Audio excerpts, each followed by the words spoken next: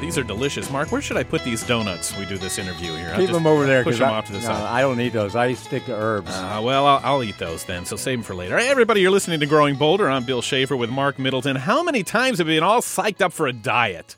You get off to a great start. You feel like you might actually be over the hump, and then they start. It's those cravings. Got to have some chips. Oh, just a little bit of ice cream. And, hey, is a donut going to kill me? It's always those cravings that end up sending you right off the rails. I think they actually put some sort of chemicals in there, Bill. It's their fault. You get addicted to it. Cravings are a big obstacle, but only if you don't know the extremely unusual but very effective ways to get around them. Here's the good news. Our next guest does. He's known around the country as the Herbal Pharmacist. He's an expert on the healing powers of vitamins, herbs, and natural supplements. He's not one of those guys against mainstream medicine, but he is convinced that natural health can make a huge difference in your life. Let's see what we can learn from the Herbal Pharmacist himself, David Foreman. Hey, David, how are you?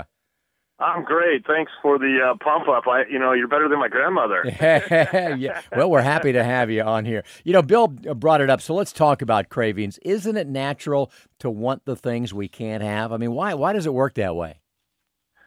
Well, I think everybody has cravings, and everybody has cravings for different reasons. So I can't really give you just one thing. I'm a salt guy, so chips and popcorn or, pretzels, those would be things that I would crave, whereas some people, it's environmental. It's a holiday, so, you're expecting grandma's apple pie or like me, I went to a baseball game last night, and, I'm thinking, all right, well, I go to ball games, I need to have a bag of peanuts and a beer. So there's a lot of different reasons we have cravings. It could be a texture thing, it could be the salt-sweet thing, or even just, special occasions will just trigger, or you're just seeing that blinking sign of the Krispy Kreme, Hot now? Yeah, exactly. Aren't cravings sometimes like a message from your body to your brain that maybe you need something you're not getting? In 99.9% of the time, I would say no. Yeah, so, I have people go, oh, the reason I crave chocolate is I heard it's high in magnesium. No, sorry, it's not true. Come on, let us dream a little, David. No. See, I'm here just to help people. I'm not telling you can't do that stuff, but, moderation is where we should be going on all this.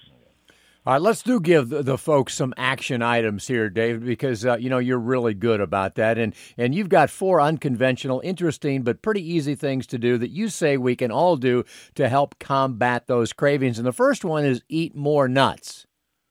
Yeah, or I'd like to say get nutty. There's a lot of research out there showing that just consuming primarily raw nuts, okay, and we're going to focus even dialed in further to like raw almonds, raw walnuts, and there's a lot of good science out there showing that if you consume just a handful of, say, almonds every day, it'll significantly curb your cravings, and it does a couple of things. One is it gives your body a right balance of good fat and good protein, and then those hard-to-digest carbohydrates. So you get that full feeling, but you also get that balance in energy that's going to carry you a little bit longer throughout the day. So I'm a big, matter of fact, I travel a lot, and people say, how do you not gain weight? And I actually have a bag of what we just described, nuts. I make my own trail mix, and I just consume a couple of handfuls when I'm getting on an airplane, and I'm a lot less likely to want those things that aren't good for me. Does it kill you to roast them? No, it's just you lose some of the benefit. When you cook something like that, you're going to lose a lot of the good fats. And like with almonds, they're heart healthy until you really roast them. So yeah, I mean, are they as good? No. Are they really bad for you roasted? No. And by the way, peanuts don't count. They're really not a nut anyway. They're in the legume family, and they don't really work the same way, and they're not as healthy for you. So peanuts don't count, even though they're called peanuts. All right. Tip number 2. I don't know why you say this, but you say to eat happy beans. Yeah. All right. Now, who out there totally doesn't have some sort of craving for sugar?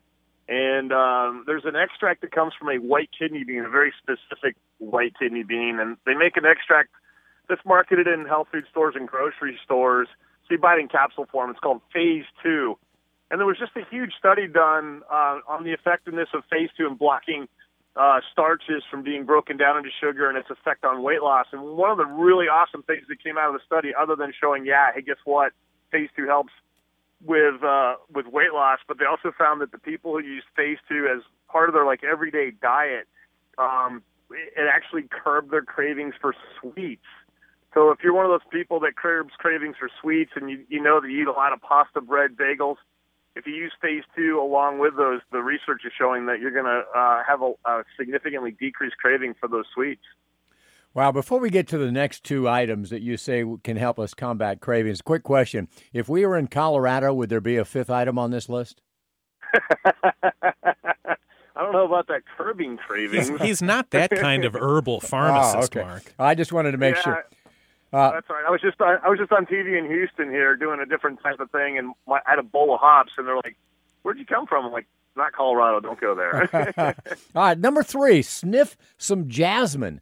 What does that mean? This is for the majority of the women and a few of you men out there. If you crave chocolate, and I'm not being stereotypical, there's science showing that women crave chocolate a lot more than men.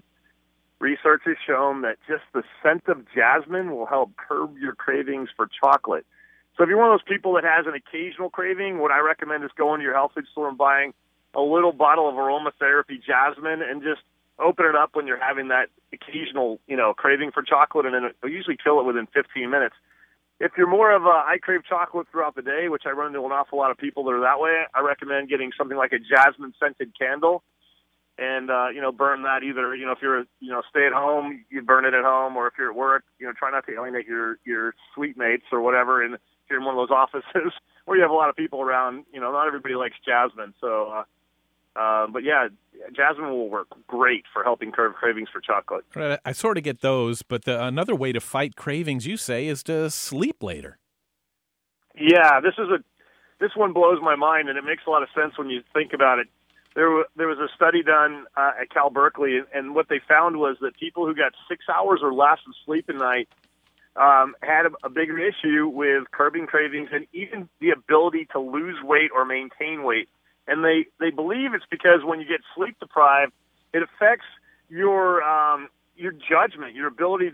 I always say if people don't know what I'm talking about with your judgment or discernment between what's right and wrong, it's as if you've had too many cocktails.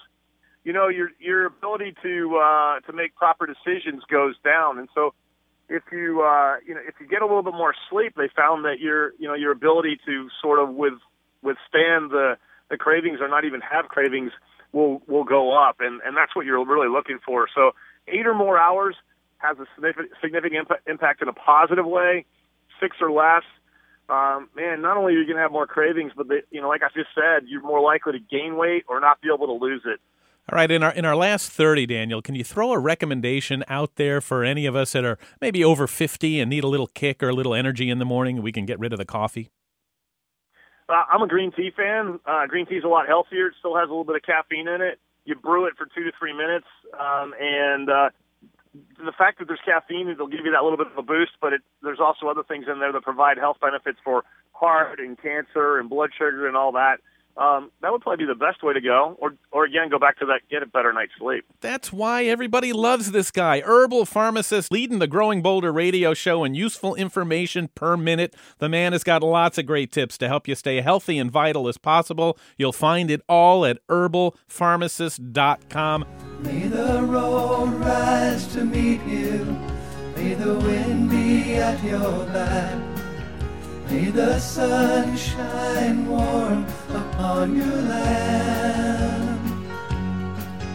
May the rain fall soft upon your face until we meet